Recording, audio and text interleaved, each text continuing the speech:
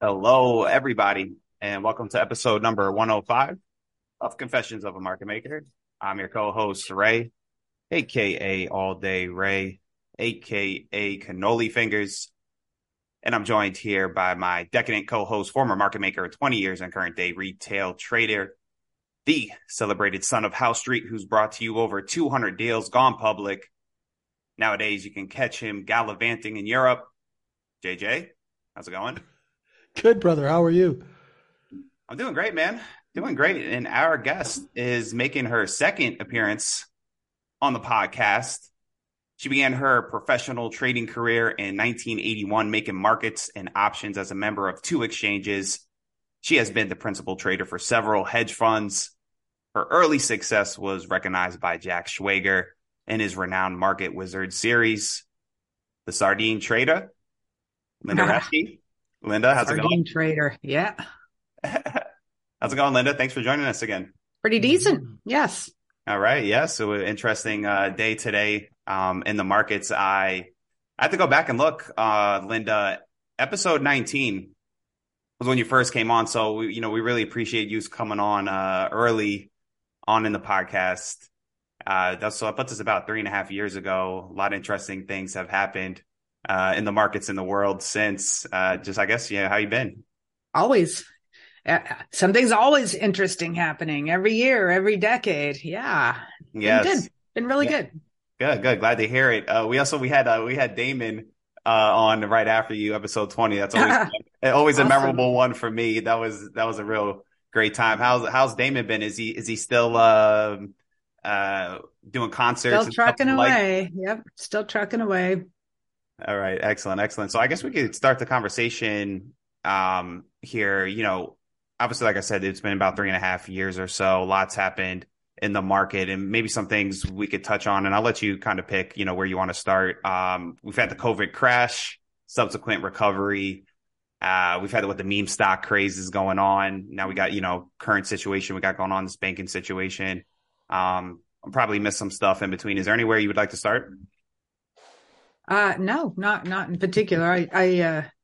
I'm not the one to talk about meme stocks. They're not my wheelhouse. And I don't play that game, but I trade the assorted futures markets, about 30 different futures markets, and I like playing in some stocks too. But I find the futures primarily to be my wheelhouse. So There you go. And today we're just about to ring the bell and touch that spike high on these S&Ps. Just a nice visible chart point. Ding, ding, ding. It might be another two handles up, 41.19 and pocket change. But I mean, that's my game. I'm technical. I'm 100% technical. Of course, I look at the seasonals and the cash on the sidelines and the sentiment and all that sort of stuff. But I pretty much operate on the intraday technicals and the dailies and the weeklies. Mm-hmm. Now futures is that what you started with, Linda? I started in the equity options. So I made markets on first the Pacific Coast Stock Exchange, and then I was a market maker in Philadelphia. And those days, the options exchanges were a whole lot more active. Nowadays, all the pits have pretty much gone electronic. So there's that whole arena disappeared a good, I'd say 15 years ago in the US. But, it's such a, lovely luxury to have electronic execution and just one mouse click. You can do some decent size. I mean, there's no slippage. The liquidity is fabulous. You've got all kinds of volatility and can really go and make a living in any one market, even corn, if you were just astute on working that. Mm-hmm. So with futures, is there, I might have missed it when you said it, is anything specific futures you gravitate towards?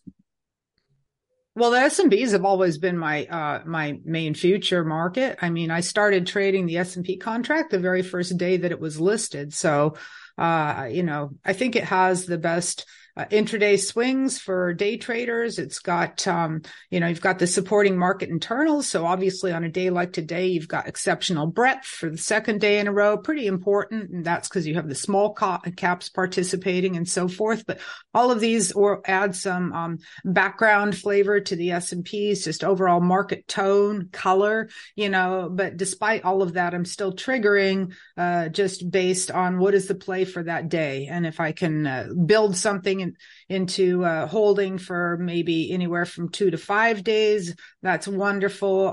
Pretty rare I hold positions for more than a week max, unless it's exceptional weekly structure, and you might only get a setup like that maybe once every quarter. So the frequency of occurrence is a lot less, but I try to work several different programs. I don't do the type of activity or the diversification of programs that I used to do when I had my fund.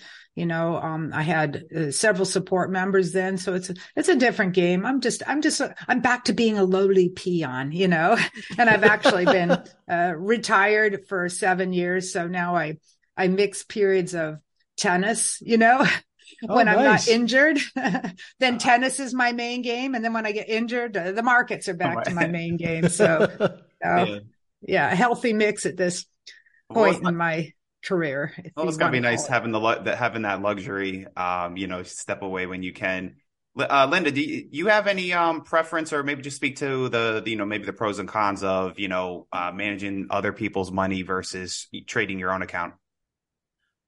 It's a funny thing. Some people do very well trading other people's monies, and other people do not. They don't like that scrutiny. These days if you're going to do it right and have a fund, or, be registered as a, CTA or something like that, the regulatory layers are deep and steep in price. So you got to make sure you can do something on size, so if you're going to go that route, which is definitely, if you're younger and have a program that can be scalable, you want to think in that type of framework. Can I have a program that's scalable, that I can do consistently, not too much standard deviation on the bottom line? And, if you can raise money, you really need at least about a $50 million fund size, preferably up to 100 million, if you're going to be able to overcome all those regulatory fees and stuff. Of course, there's other types of vehicles that you can use if you want to trade other monies. Leader follower programs, private family offices are a great source these days, but you're not going to get anywhere unless you have a real-time track record, pretty much of 3 years. And, people want to see your consistency in your style. And, but that's sort of beyond the talk of our realm today. But I think if you're a retail trader and you could even think in those types of terms, whether you go on and aspire to manage money or not, sort of missing the point. The point is you have to think of yourself as being your own best client. So if I am my own best client, I have to have a niche or a consistent bread and butter game, a consistent style. I mean, it could be seasonals, it could be trend following, it could be systematic volatility breakout, it could be short-term discretionary trading on the S&Ps, using market profile or whatever tools you want. But whatever it is that you eventually choose to do, you got to settle into that as your style, know all the nuances. And then after you've done all that exploration of trying different styles, even if it's options trading and so forth, because there's a lot of different ways that you can skin a cat in there. Only after you've arrived at that, which can take about 3 years, you want to then start increasing your size, but not beforehand, and that's a big mistake that people do, is trying to get too big too soon. And you really want to just see some consistency in the bottom line for a good period of time. In other words, it's called trade management, right? Until you can prove that you've exercised well thought out trade management through all types of markets environment, bull markets, bear markets, flat markets, then you can start to scale up. And that's where you then really become a real profitable trader. Not that you can't make money, scalping one lots in the S&Ps, but, for those who have 2 or 3 kids to put through college, pay a mortgage, so forth. It's a lot of planning and organization to create a business, structure your trading and program as a business. It takes a lot of hours. I really think that people grossly underestimate the amount of hours that it takes. So, but in the meantime, it's still a fun game, and it keeps the mind fresh. It's technical analysis is one of those things that you can, enjoy studying, till you're 90 years old. So I like that aspect of it. Absolutely. It seems to me, Linda, that you still have like a deep love for the game of trading, that it hasn't waned over the years at all. No, I mean, you enjoy something. I feel very confident, with what I do. And so that's what makes it fun. And it doesn't matter, if you're a golf player or tennis player or anything, when you feel proficient and confident, it's always fun. But I also know that, I am retired. So even though I'm sitting in front of my screens every day, go figure. But, there's lifestyle trade-offs, so when I was, working on becoming what I did, I'm putting all those hours in, probably worked 80 hours a week for years and years and years, weekends, everything, research and so forth. There's a trade-off in your lifestyle, friends, family, all those types of things. I was fortunate because I had a husband who was Mr. Mom, so he could take care of the kid, do the cooking, all that kind of stuff. And I could, run my business. That's not always, everybody doesn't have that luxury always, but you have to make choices and say, I'm, choosing to put in the hours here. And, other things are going to have to take a back burner. And, I think you have to consciously make that decision. Yep. I'm not ready to do that anymore at this point in my life. I want to go play tennis and travel and do other things. So yeah. That's awesome. And you deserve it. The amount of work that you've put in, that's definite. And just want to say how excited I am to have you here. They're the reason that, and I'm sure I tell this to everybody, she's the reason why I got a job in the markets, because I read what you did in Market Wizards and how you went and got a job near the exchange. And I did the exact same thing. Good. And I weaseled my way in. So if not for you, that's where I got the idea. I was like, and that's how I got Which my job. Exchange did you go down to? I was Vancouver Stock Exchange. And Vancouver. Yeah, because I'm Canadian. And, so I was at Vancouver, and I was a bouncer in one of the nightclubs. I'd gotten a microbiology degree, and then, of course, couldn't get in med school. I wasn't smart enough. It's a radical zigzag career path there. I just, I'm a typical South Asian kid, and my parents wanted me to go to med school. I couldn't get in. I wasn't smart enough. So, I was a bouncer in this nightclub, and all the VSE traders came in, and that's how they gave me Liar's Poker. I was hooked.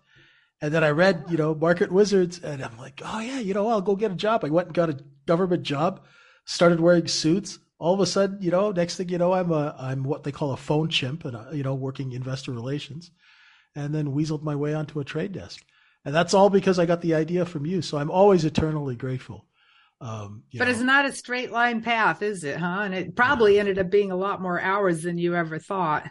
Oh my gosh, yeah. And I was just, all I did was liquidate positions for insiders when they took companies public, so I was a liquidating guy and just feeding order flow to market makers. But then when I became a retail trader, oh my God, that was the hardest thing, because then you have to do research. When the bell rang, we used to go to the bar. When the bell rings and you're a retail or a prop trader, that's when you actually start doing research and all your work. And I was like, oh man, this is hard. You can't cheat and you can't hide trades in somebody else's inventory, or, I mean, those out trades they went into the drawer, right? Yeah, exactly. My boss used to always hide his tickets underneath the blotter if the trades weren't working out, under his desk blotter.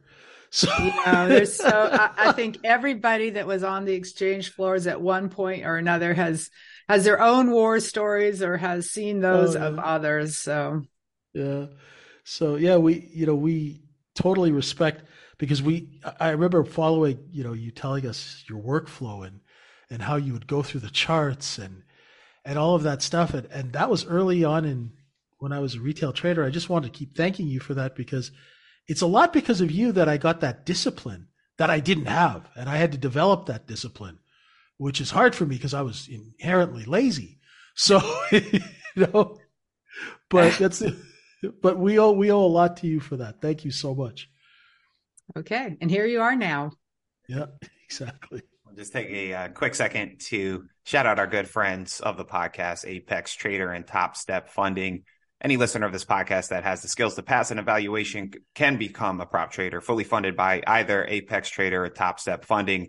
Our own Micro E-Futures trading community has many members who are now fully funded. No need to trade your own money. Keep 90% of the profits. To learn more, visit our website at microefutures.com. Linda, you've been trading for decades now. I'm curious if your process, your trading strategies have, if you've added any or modified some over the years. Believe it or not, they have not. Absolutely nothing has changed. It's every couple of years, there's a new, news cycle, new story, new drama, Arab Spring, MF Global, Y2K, flash crash, the list goes on and on and on. So you always expect that there will be things that you can't see around the corner. Case in point, the pandemic, so you have to recognize that models don't account for all these other outliers that can come along. So you have to allow some flexibility in your models that there are things that we can't see. And when I say technical analysis, for me, it's not really a forecasting business per se, trading. It's more money management. Where are the risk levels, and support and resistance. And then, you position yourself in the direction, of your bias or your model or whatever, but then you see what the market gives you. You take what the market gives. So I don't project to certain levels. I can have targets, like obviously today, the S&Ps are rallying the last day of the quarter, and there was that really visible spike high up here, that 41.19, 50. There's an unfilled gap on the chart above that.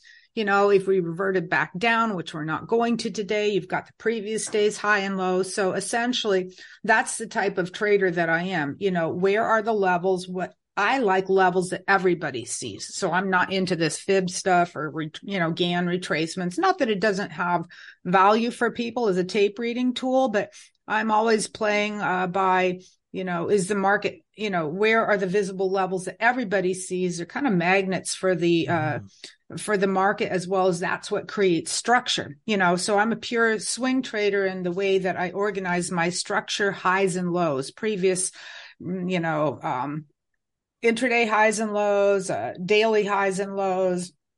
This is a game of looking at, is there a degree of trendiness? Are we in a noise consolidating range? And so each day I come in, I'm really saying, what is the play for the day? Am I looking to trade from the long side today? Or perhaps maybe we're 4 days up in a row, or, 4 days low to high, and we might be due for a little bit high to low day.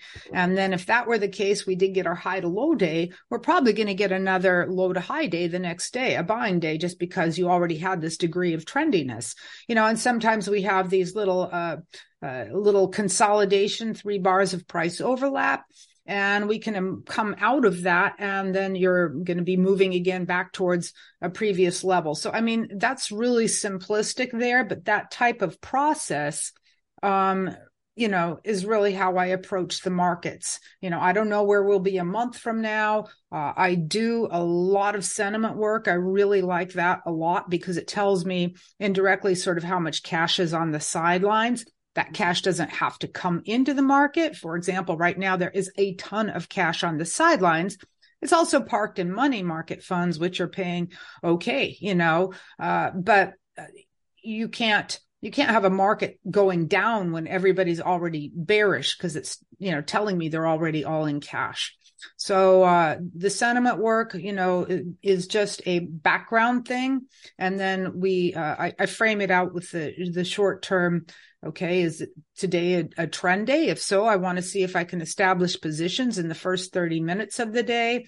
And then my stop's going to go at the low of the day. And then I try to hold positions overnight, because there really is an edge to having overnight follow through, unless the market's in a real consolidating mode, and then might as well get out at the end of the day. And then once in a while, maybe once a month or once a quarter, there will be some market structure that does lend itself, towards perhaps a 3 to 4 to 5 week run. So it's really, just constantly updating the market structure as new data points, come on. So that was great. You said a lot of good things that I want to follow up with you on.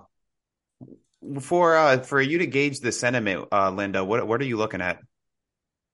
I'm a simpleton. I like the put call ratio for the equities only, and I usually keep a moving average of that. I like the AAII sentiment readings. Those have been they're sort of different groups. So AAII is a more mature type of profile, a little bit better capitalized than perhaps Investors Intelligence, but there's about 3 or 4 surveys that are done each week that come out with that. And then the put call ratios, and that works for me. I don't use VIX as a sentiment indicator per se, because it's pretty much 100% inversely correlated to the market's price. It just represents the implied volatility, which tends to go up when people are buying puts, so there's sort of a given there with a skew in it. But, I'm sure a lot of people consider that to be part of a sentiment reading. I don't interpret it that way.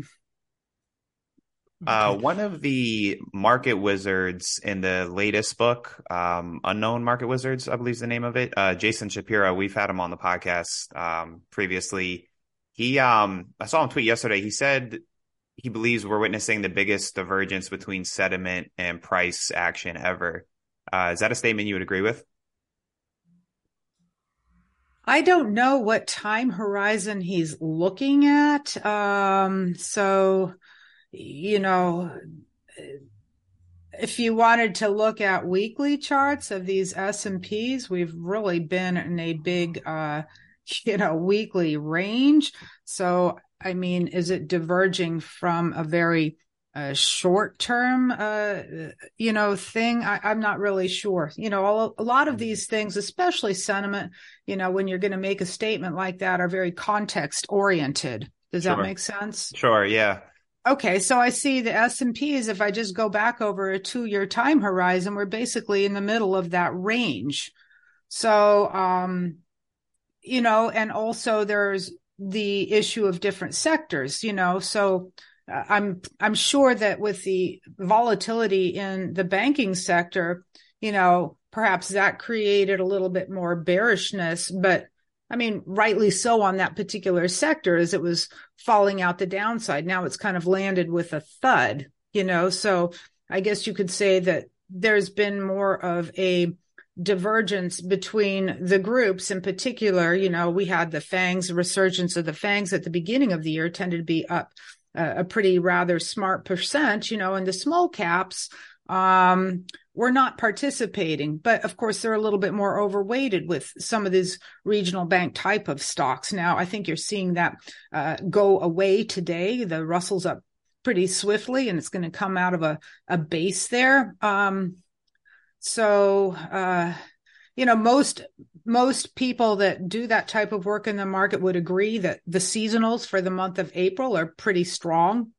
And, that's what we're seeing right now, cash coming back in, the market's going to squeeze higher until people do start to become more bullish. So maybe that's what he's thinking of. But if I just look at the weekly S&Ps for 2 years, we're sort of right in the middle of a range.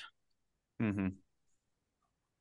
Yeah, I think the way I interpreted it, and I think he had some follow-up tweets to it, I think was probably the sentiment of everyone thinks the market should be going down, but here we are still climbing up. But maybe that's just, I could be misinterpreting. People get too caught up in the macro, and that's the problem. So, I don't do macro. I don't do fundamentals. If I do, I'm likely to get the story wrong. 99% of macro stuff for me is money flows, how much cash is on the sidelines, and that will be reflected in the sentiment readings. But,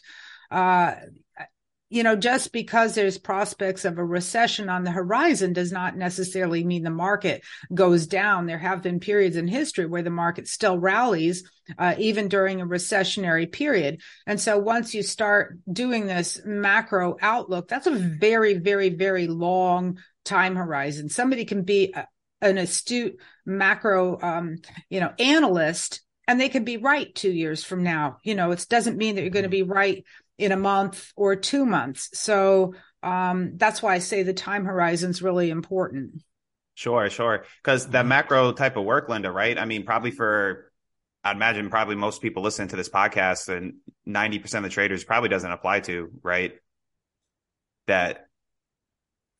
I don't think most traders have the significant amount of capital that would force them onto a macro time horizon. Usually that's for, funds that have billions of dollars and still need to move money. And you can't do that on the shorter time frames like the technicals would allow you to do. But with that said, you can take a well-known entity like Ray Dalio, and despite him being proficient in macro, his stuff is 100% automated. There is no human decision-making with the management of his fund. So, people can talk certain ways, but are they positioned that way, or are they just giving their outlook? Yes, 20 years from now, the icebergs will be melting, and half of Miami is going to be underwater. So what good does that do you as a trader, right? Yeah. Well, let's hope Miami doesn't get underwater. Really hope not. We're a little too close to Miami. Where do you live? I'm in the Palm Beach area. You're in Wellington, right? I am. I didn't know you were in Palm Beach. Yes. I need to come down to watch some of those polo matches.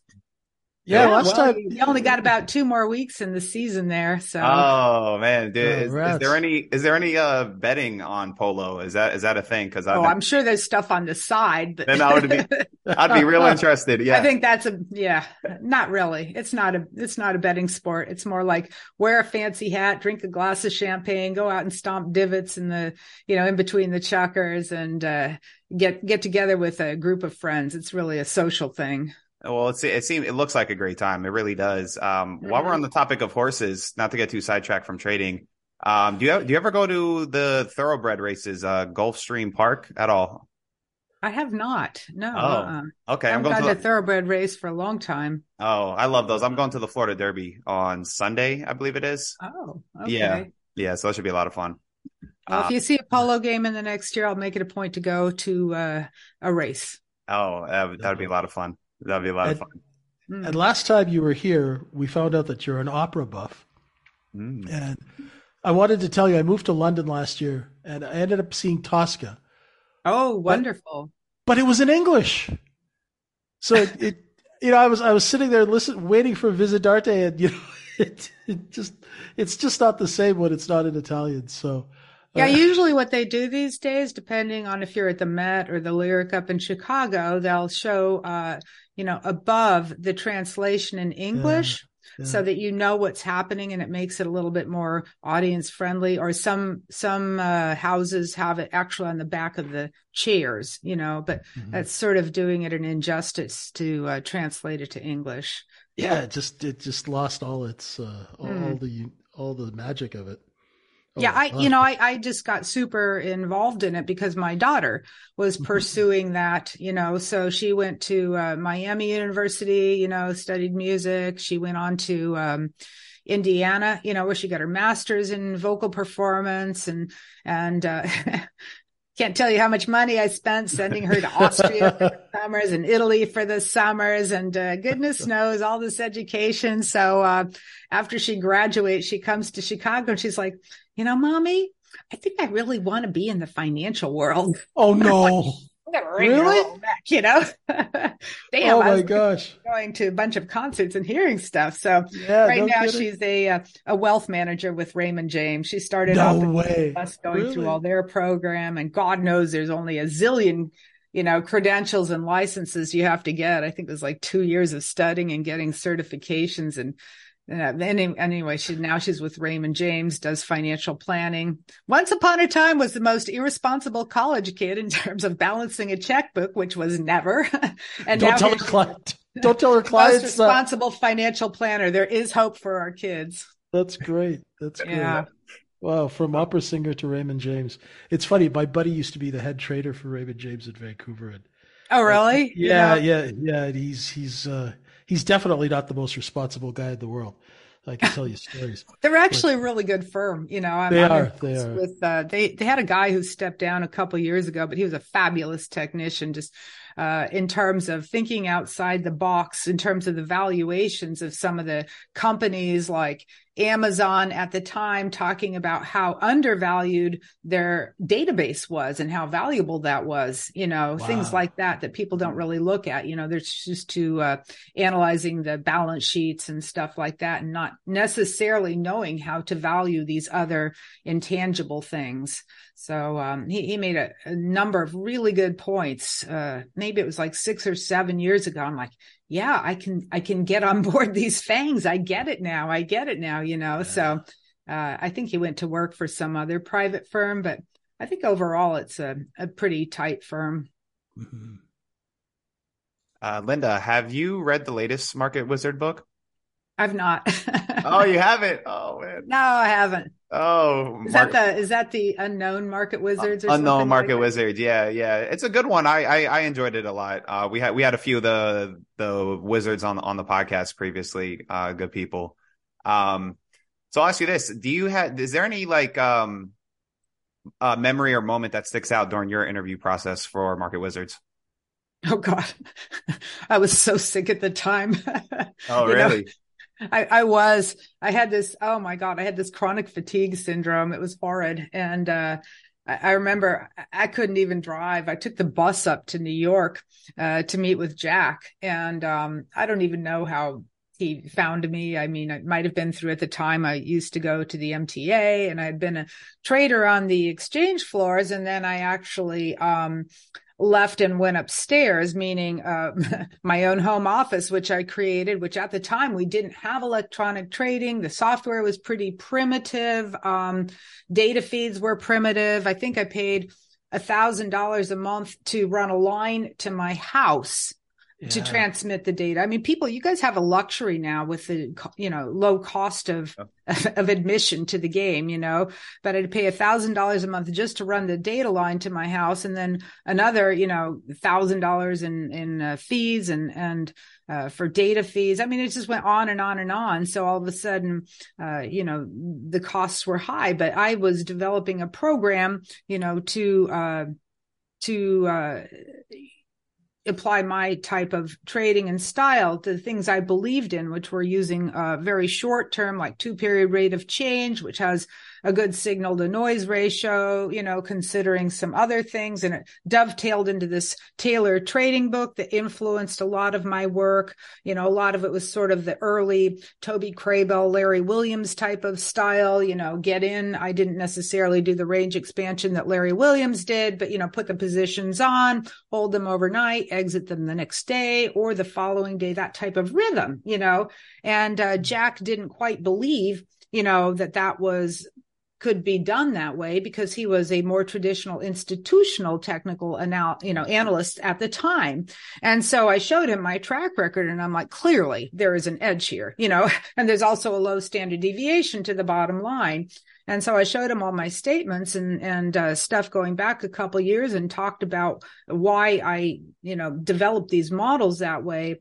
And at the time, I think we were having dinner someplace in New York, and he had a little tape recorder on the table. I had no idea. I had no idea that he was writing a book, Market Wizards, or anything like that. I was thinking, well, maybe he'll just, stick a chapter in there with, a couple women, or I just wasn't thinking at all those days. Mm-hmm. So, I just blabbed away like I usually do, and answered his questions. And I took the bus back home. I think I caught the last one back, before, the terminal shut down, at least going to where I lived, which was in southern Jersey. And didn't think anything more of it. And maybe like a month later or 2 months later, Jack called me up and says, I got a little manuscript I want you to review. And he sent me this thing that was almost verbatim, me talking at the table. I'm like, oh my gosh, I didn't quite realize what he was doing. So it was something that was very helpful to me at the time. It gave me a great break because after that, I started managing money. Mm-hmm. And I had been doing business with Revco down in Memphis, Tennessee. They were pretty big entities at the time. Willard Sparks used to be a major figure. And I was clearing some trades through Revco that went through that office, just my own account. Okay. And I used to have like 3 or 4 different accounts in different places just because I seemed to get caught in these deals where, one firm would shut down because the river floods in Chicago or exactly. This or that, I'm just a big believer in backup. Always have several accounts funded and stuff. So I think it was Willard Sparks' son was connected to somebody else that was allocating money to traders.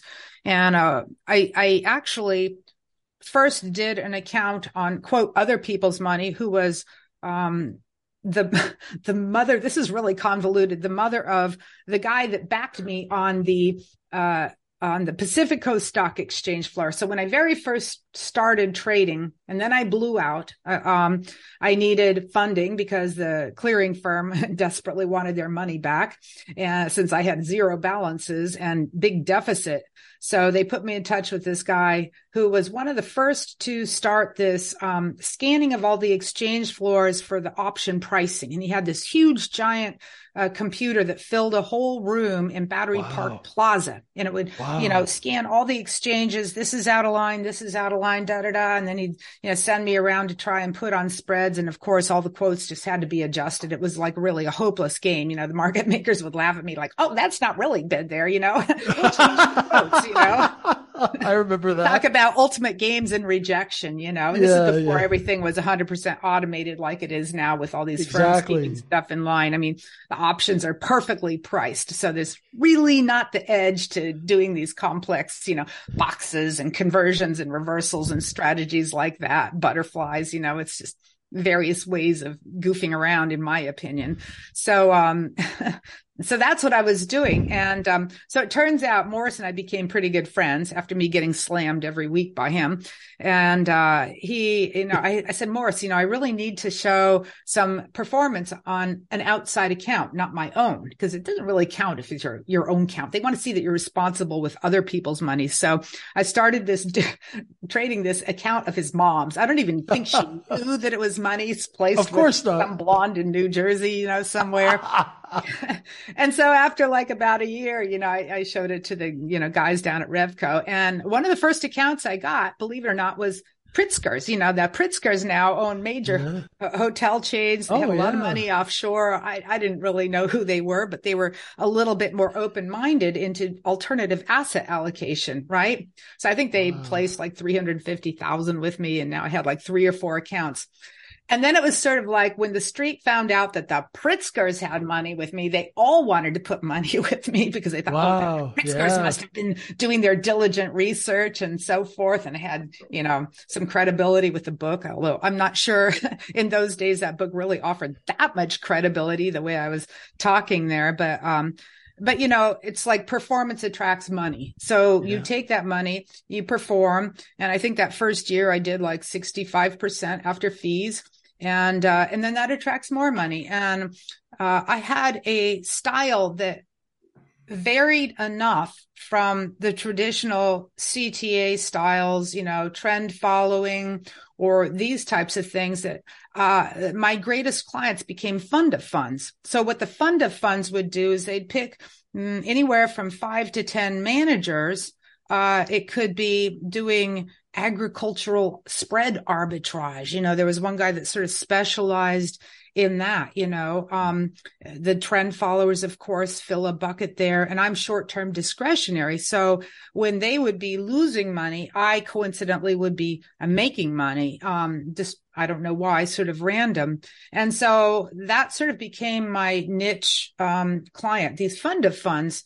And it's interesting because they are so astute, in watching every single little detail. So I remember they come and do due diligence to my office, twice a year. They want to come and make sure you've got, backup and good staff and good support staff. I had one guy who did all my, infrastructure stuff, IT, and, a guy that did my execution and so forth. And the guy walks in and he's like, he had these stats of my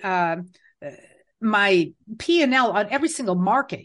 I wasn't keeping that at the time. He's like, okay, well, let's see. Last year, the bonds were your best performing market and this coffee was the worst performing. Why were you in this coffee trade or something like that? I'm really? Like, oh, shit, I forgot about that one.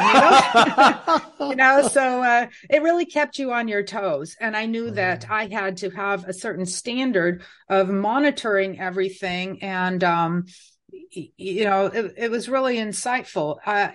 It definitely kept you in line. I think if anybody's trading, and they knew that they had to be accountable, at the end of every day or at the end of every week or anything to every trade that they made, somebody was seeing that. I think they would trade a very different style. I don't think that they would, settle for marginal trades. I don't think that they would let losses run as much as they do. I think it would cut way back on the volatility. If you took anybody's account and you looked at their biggest loss each year, it would probably be very disproportionate to their larger wins, and probably if you eliminated everybody's one or two biggest losses, their profitability would triple, because that's just, I don't know, the nature of way people are. So, but then I have heard of cases, I know one or two very, very big traders out in Palm Beach. I won't mention any names, but they're well known. They've written books, very well known. And the same firm that had originally started a fund for me, 6800 Capital was the name of that firm at the time, had started a fund for one of these other traders. And I think it had actually been a couple of years earlier. And despite this trader having a phenomenal reputation, being able to buy a mansion out on Palm Beach, he could not trade other people's monies. He just could not, it was, I don't know, maybe if there was self-consciousness there or befuddling him, or maybe he liked to, take a little bit more heat on things. I have no idea, but it just didn't work for him. So, everybody has different styles and where they're coming from. And some things work for some people. Some things don't work for the others. I really think it helpful if somebody had a way of being accountable with a partner or a buddy, perhaps swapping statements at the end of the day, or, anything just to keep you mindful about overdoing it. Yeah. Yeah, that's very interesting. How that could stifle, like I think I could understand that, having someone looking over your shoulder or being on your statements could maybe stifle with, the trader's performance. Totally. Like you were mentioning. Yeah. And that's what I was kind of getting at, when I was asking you earlier, Linda, between like you managing your own account versus managing someone else's money. And if you had a preference, or to you, it's just different. It's just a difference. Well, I loved having a fund. I'm the type of person that likes to, bring the apple for the teacher, put it on our desk and have her say, hey, good job. Look, you outperformed everybody else in the class. I'm like, oh, thank you, So I like that, Right now I shut down my fund primarily because, the data fees got so excessive. I had 3 or 4 different platforms I'm running, software, all different sorts of things that they could do. And for each different one, I had to pay a whole full set of data fees. And I had to do this for 3 other people besides me. And so when the exchange went to this model of the professional fees, all of a sudden I was paying like $6,000 a month just for the data fees. And I was like, really, wait a minute, can't I consolidate some of these? It was just so unfair to have that big jump up. It was actually even a little bit more than that. And then it got to be so cumbersome. The audits, the exchanges started wanting to know the P&L on every little market or product you traded, the audit process, and the audits just doubled in cost, and the attorneys doubled in cost. And oh yeah. because you always have to have attorneys. You've got the blue sky laws and different things like that with your disclosure documents and updating and so forth. And the accountant, the accountants were just going crazy. And all of a sudden I had this ridiculous amount of layer of fees. And I thought, maybe that's God's sign of saying, just close things down and, go back to just doing your own thing. I had a good run. It was, and a lot of tasks were taking my time that weren't necessarily trading oriented. And I just really enjoyed the pure trading part. So that's the way that came about. So I liked doing it at that point in my life, Sure. And now I'm sort of a little bit up in the air. I've been trading, but low leverage. Not running my full program. I do have the most fabulous assistant in the world. It took me like 3 years to find him, Kyle. So, he the first 2 years we were trading and having fun. And then, I had to have a hip replacement last year, and do some things like that. So I needed to take a little break and stuff. So I said, Kyle, I want to keep you forever, but I can't trade for these periods here. And so he and my husband, Damon, who you just mentioned, you interviewed, Damon's been in the markets even longer than I have. And he's really good with market profile work, really good. So probably the best I've seen. And so he and Kyle have this little trading room where they kind of keep a steady pitter patter all day and keep people company and point out the areas in the market that they're looking at. He plays rock and roll in the start off the day and rock and roll at the end of the day. And it's kind of fun. We actually have a professional drummer in there from the Steve Miller Band and another guy who plays bass. I don't know. It attracted all these professional musicians, a professional flautist who plays with a symphony. I'm like, who knew, so cool. It's a real great group of people, just sort of a small family. So Kyle's busy, doing that with Damon, but he'll be there, when I want to come back full tilt boogie. Very nice. That's great. Now we'll have to get Damon back on the podcast and bring the band. So, they can maybe play the Joker for us, from the Steve Miller. Oh, he knows all the songs. It's pretty funny. Yeah, we'd love to have him to play the Joker for us. It's pretty funny because I had a friend from Australia just out here for the last 2 weeks. Her name's Mandy, and I met her 5 years ago when I was speaking in Melbourne. And she's actually a trading coach, not just markets, but really could be a life coach, probably the most perceptive, insightful person, I've ever had the pleasure of interacting with. So I'm like, hey, Mandy, come back over to the United States. She'd only been up there in Illinois when I was up there. Now I'm down in Florida. I'm like, come on and check out the horse shows and let's have some fun and stuff. So she came down.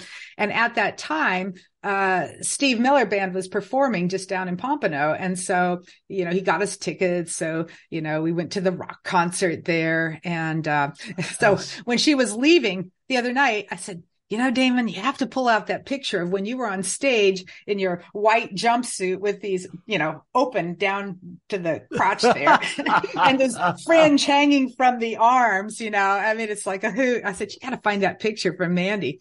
So then he comes back with this whole packet of stuff I had never seen. I'm like, damn it, you've been holding out on me.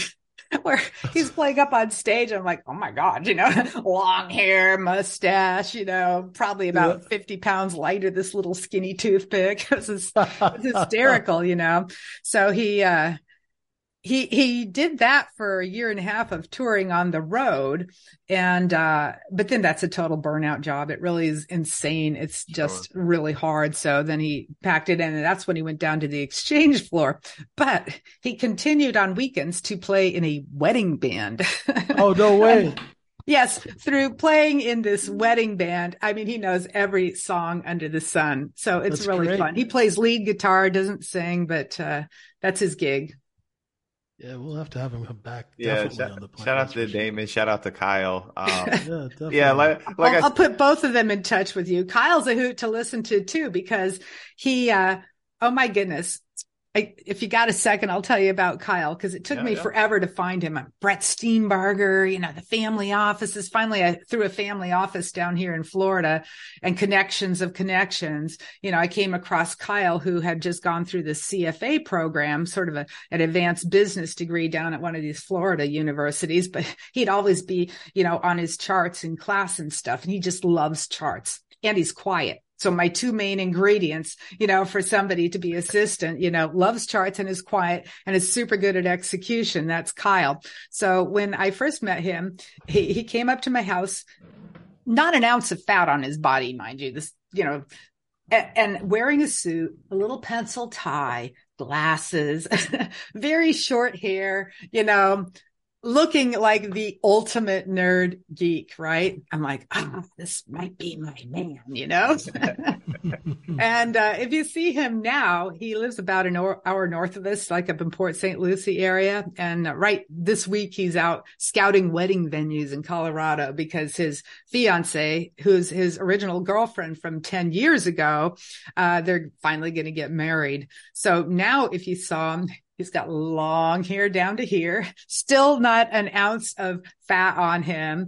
The glasses are gone. And he came to my house, a couple of weeks ago, and he's wearing those pants that have the crotch down by your knees. You know what I'm talking about? And then the jogger pants or something.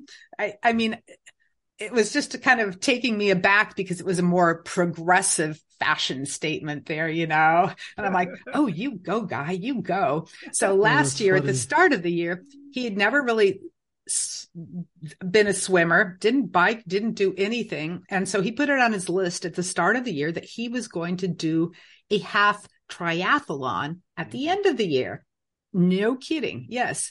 So he practiced swimming all year, ran some races, practiced running, which he said he hated at the time, bicycled. And then, I think it was the start of December up outside of Orlando. They had this half triathlon and they all went up there and he finished it. So I thought that was a really, really cool story about, no limitations, you're not skilled in any of these things, yet you put it on your list, your bucket list, and you can go out there and knock it off. So he'd be a good one to interview just because he's such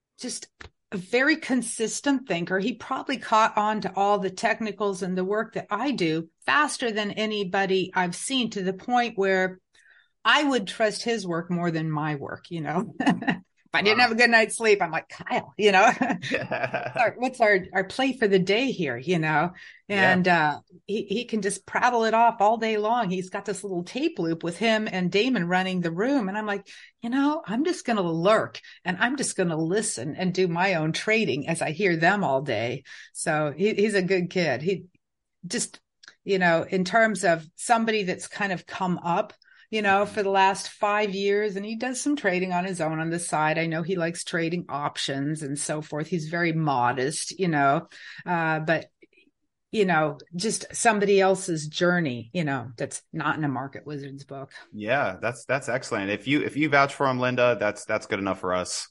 Definitely. Big shout out to Kyle. Great job.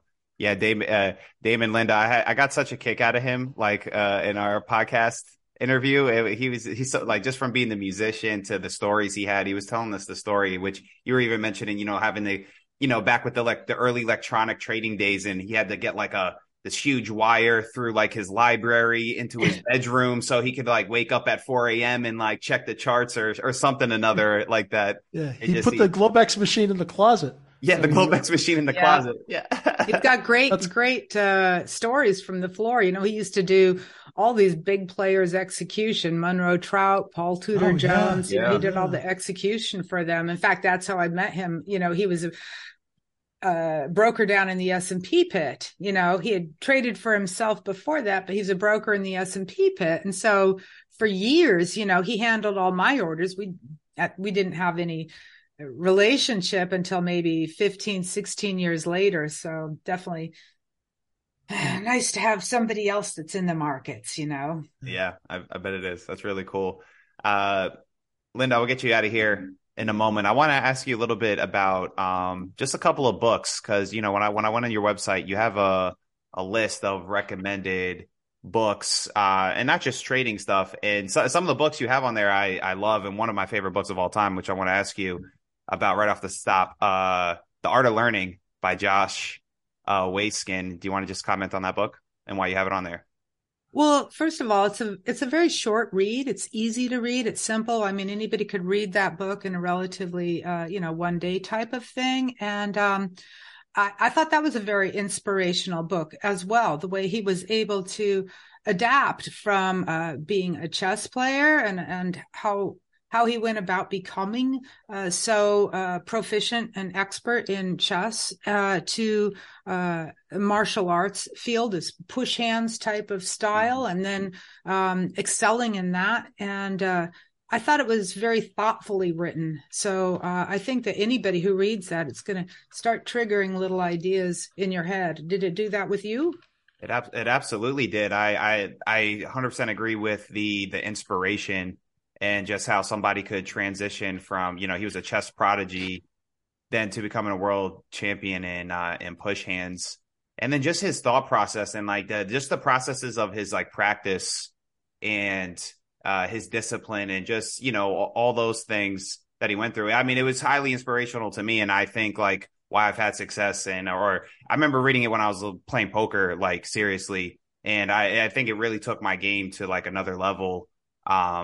And what's funny is it had nothing to do with poker, right? Nothing to do with trading. And that's why I kind of like reading these type of things too, that because you can, at least for myself, you can improve yourself in a certain discipline reading something that doesn't even seem like it really correlates. But even though this one, I guess, a little more. Well, what you see with all of these superstars, be it sports or chess or anything like that, is that excellent concentration and focus. That's number one. So if you want to be in a performance or in a discipline like trading, we can control how many outside distractions we allow into our arena. Our environment is one of the very few things that we can control. And so, I see these people on Twitter intraday or, surfing social media or the internet or blogs or so forth. And I don't think they realize how harmful that is, overall. You have to learn to think for yourself and you have to learn to see and feel your own roadmap. You have to believe in something that is your work, and then you'll be able to trade it on better leverage or know when it's not working and when to, bail or, apply more rigorous money management. So all humans, one of our problems just in general is that we're very susceptible with these cognitive biases. Yeah. And, people don't realize all the time how many biases that are coming in and interfering with their thought processes. That's why, for me, it was really important to have models, statistical models that I could say, oh, the model's saying, here's a little, setup for a long trade. And I can't be bearish and trade that way. Right. But in general, these biases are influencing you, whether you want to believe it or not, you're subconscious. So if you hear I don't even listen to TV. I don't want to hear these guys, on the financial news network or anything, because I might hear somebody and somehow that voice is in the back of my head and it'll either be like, oh yeah, I can see a bearish opening there, or else it'll be, oh, I have a really good setup, but I can't do it now because it's already priced into the market because it was already put out there on the TV, So it's a lose-lose situation for me.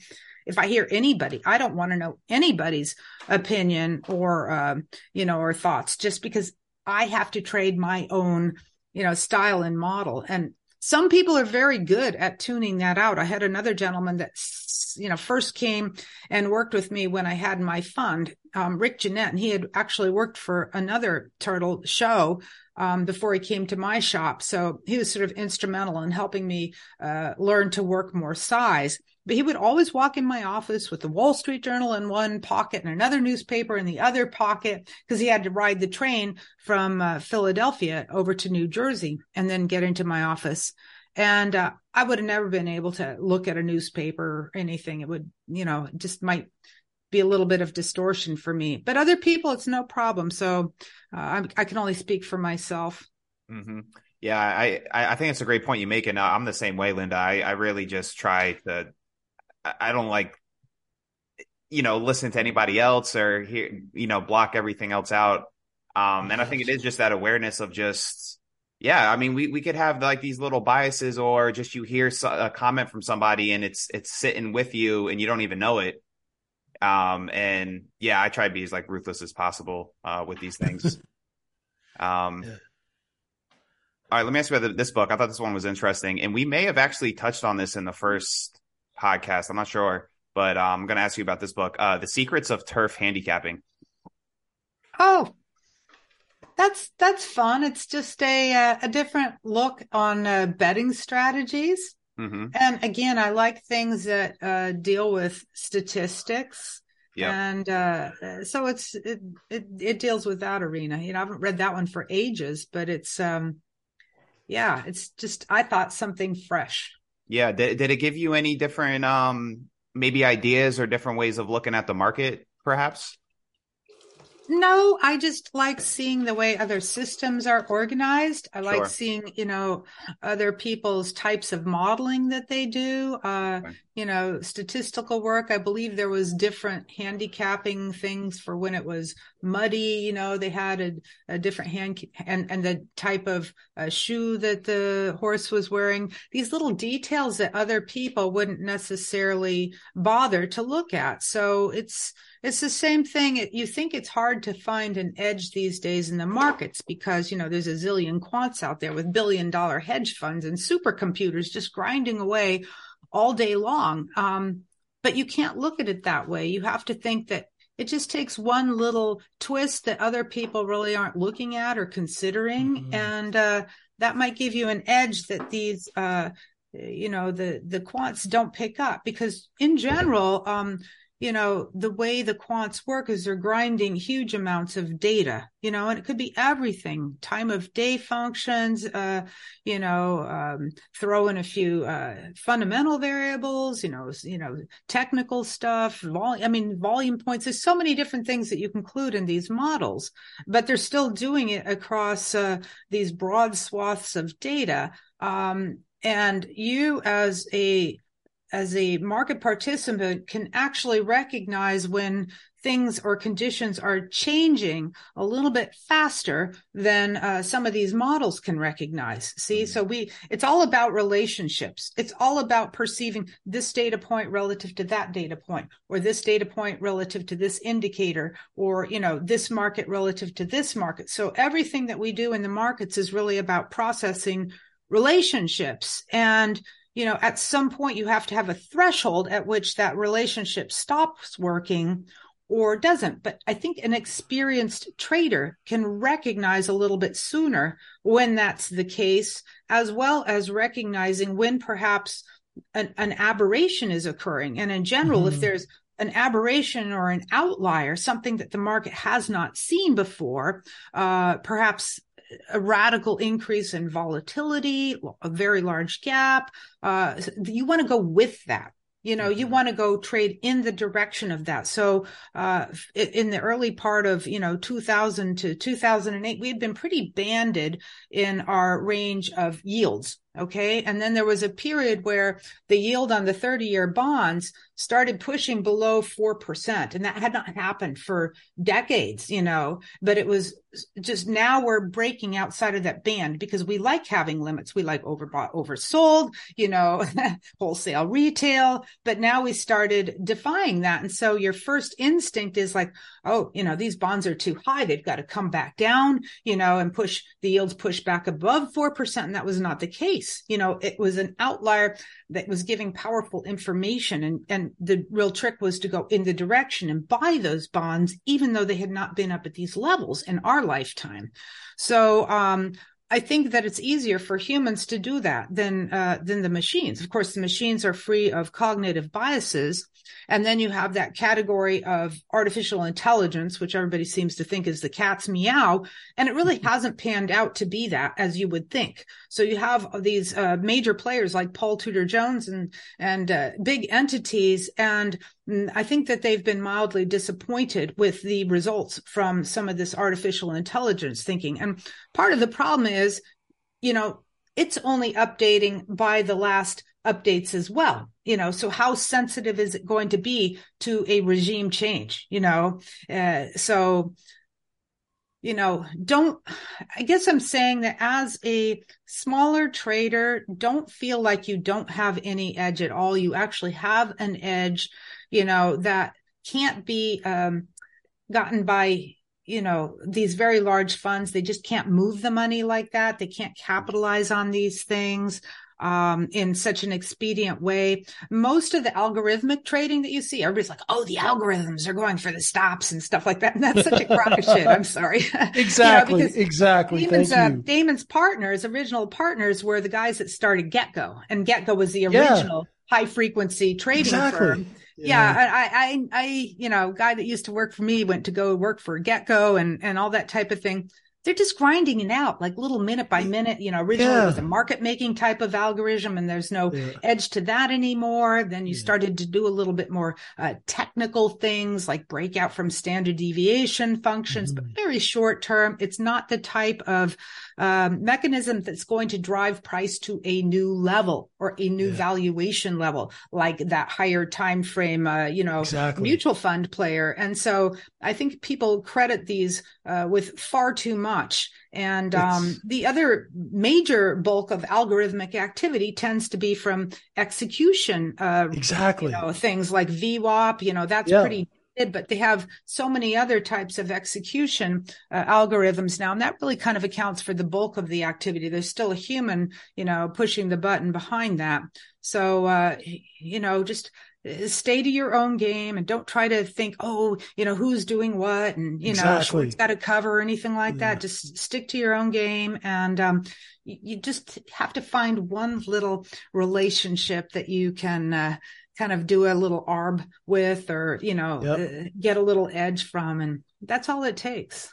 Thank you. Thank you so much. It's so great to have someone of your stature reinforce these principles, because we teach every day and people are just reaching for, they're reaching for the magic, elixir or the holy grail. And it's just hard work and finding a little bit of an edge. And I'm so happy that you someone of your stature just kind of backed up everything. I'll give you one last analogy for fun. I like playing bridge. I haven't played much, in the last couple of years, but I used to play. And, now, bridge is what you'd call a closed system. You just have a deck with 52 cards, and it sounds like you also have experience with poker, okay? Closed system, 52 cards. There's 680 billion initial combinations that can be dealt, all right? 680 billion. And if you were to add all four players, the first hand, it's something like 740 trillion combinations. If you were to look at a chessboard, again, a closed system, no outside variables, I think it's like 280 billion possible moves by two people, just the first four moves. So the first four moves that people can, that two people can make, there's 280 billion different combinations. So with the markets, when we get caught up into this linear thinking, a little bull flag on the 5-minute chart, I want a condition or a pattern or a setup.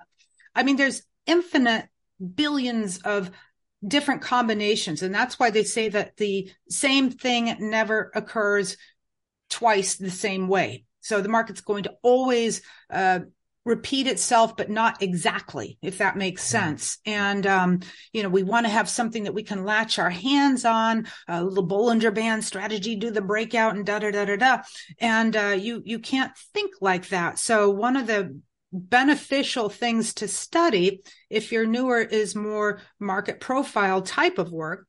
Personally, I don't use it, but I think it's exceptional at, showing concepts, categorizing days, into maybe 6 to 8 different groups. What does a normal day look like? What does a normal variation day look like? What does a trend day look like? Today's been a trend day up and it has a certain characteristic, so you can start to put things into different buckets. And then I think that really helps feel comfortable with a short-term context, at least. So there you go. Excellent. That was great. That was great tidbits you were just dropping right there. I'm going to ask you about, I believe there's a book written on this person. I'll ask you about her, then we'll get going. Hetty Green. I believe her name. So I made the mistake of mentioning that on Twitter. Oh my gosh, I have to tell you a funny story. I don't know. go ahead, go. I Yep. was just feeling in a very flippant little mood. And at the end of the day, my friend Mandy's in town and, she's always like, she has some buddies on Twitter and stuff. And I had pulled it up and somebody had posted these rules of Jesse Livermore or something, he's the greatest trader of all times, And I'm like, he did die broke. I mean, I said like 4 words, and you would have thought that I shot Jesus Christ or something. The flashback that I got, I'm like, Jesus, I'm like, it's a great book and there's great quotes, but the dude lacked money management, He went bankrupt 3 times and he broke all his rules. Anybody can put out good rules, but what's one of his rules? Don't average a loss. And what is he doing? He's averaging loss all the way down until he goes bankrupt. Don't take tips from other people. He's trading off tips from other people. I'm like, whatever. I said, there are other unique stories out there. She's just a little bit of an outlier. They used to call her. I don't know how I ended up with his book in my library. It was there like 30 years ago or something. The Witch of Wall Street. Well, that was I've heard title, like The Witch of Wall Street. And I'm, what's this about? And I read all these rumors about her,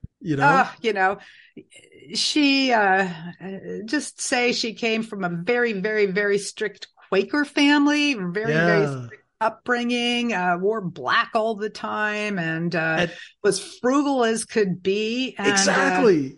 Just a real patient value investor. She just had common sense. She goes, I would wait till, and she had a modest inheritance, to begin with. So she had working capital, but I mean, she took that up like billions of dollars in today's dollar. Wow. And, she would wait. Patience till like there was this big fallout in the market and flush and everybody's bearish and nobody wanted it anymore. And she'd go and buy real estate and buy bonds and buy stocks and stuff. And then, as the market came back and when it started rallying and the proverbial ducks are quacking, everybody wants it again. She's like, okay, fine. I'll feed it out to you. Exactly. And then she'd wait like another couple years till you had the implosion in the cycle again. I'm like, there's lots of stories out there. I'm like, at least she didn't have drawdowns, So. Exactly. I heard the best stories about her were like that she had stock certificates sewn into the lining of her clothing. Right. And the other one was that she was so cheap that her son had all these dental issues and she refused to pay, to get his. I think it was something like with his leg where he had fractured his ankle leg. That's what it was. Or something. But at the time the doctors had said that there was nothing that could be done or something along those lines. Who knows what the real story is? I mean, it was her son. I don't think she would, totally, leave him to die, but who knows? I hope so. Yeah. Don't talk back to your mom. Exactly. She might not pay for dental care. Exactly. When did she live? What time period?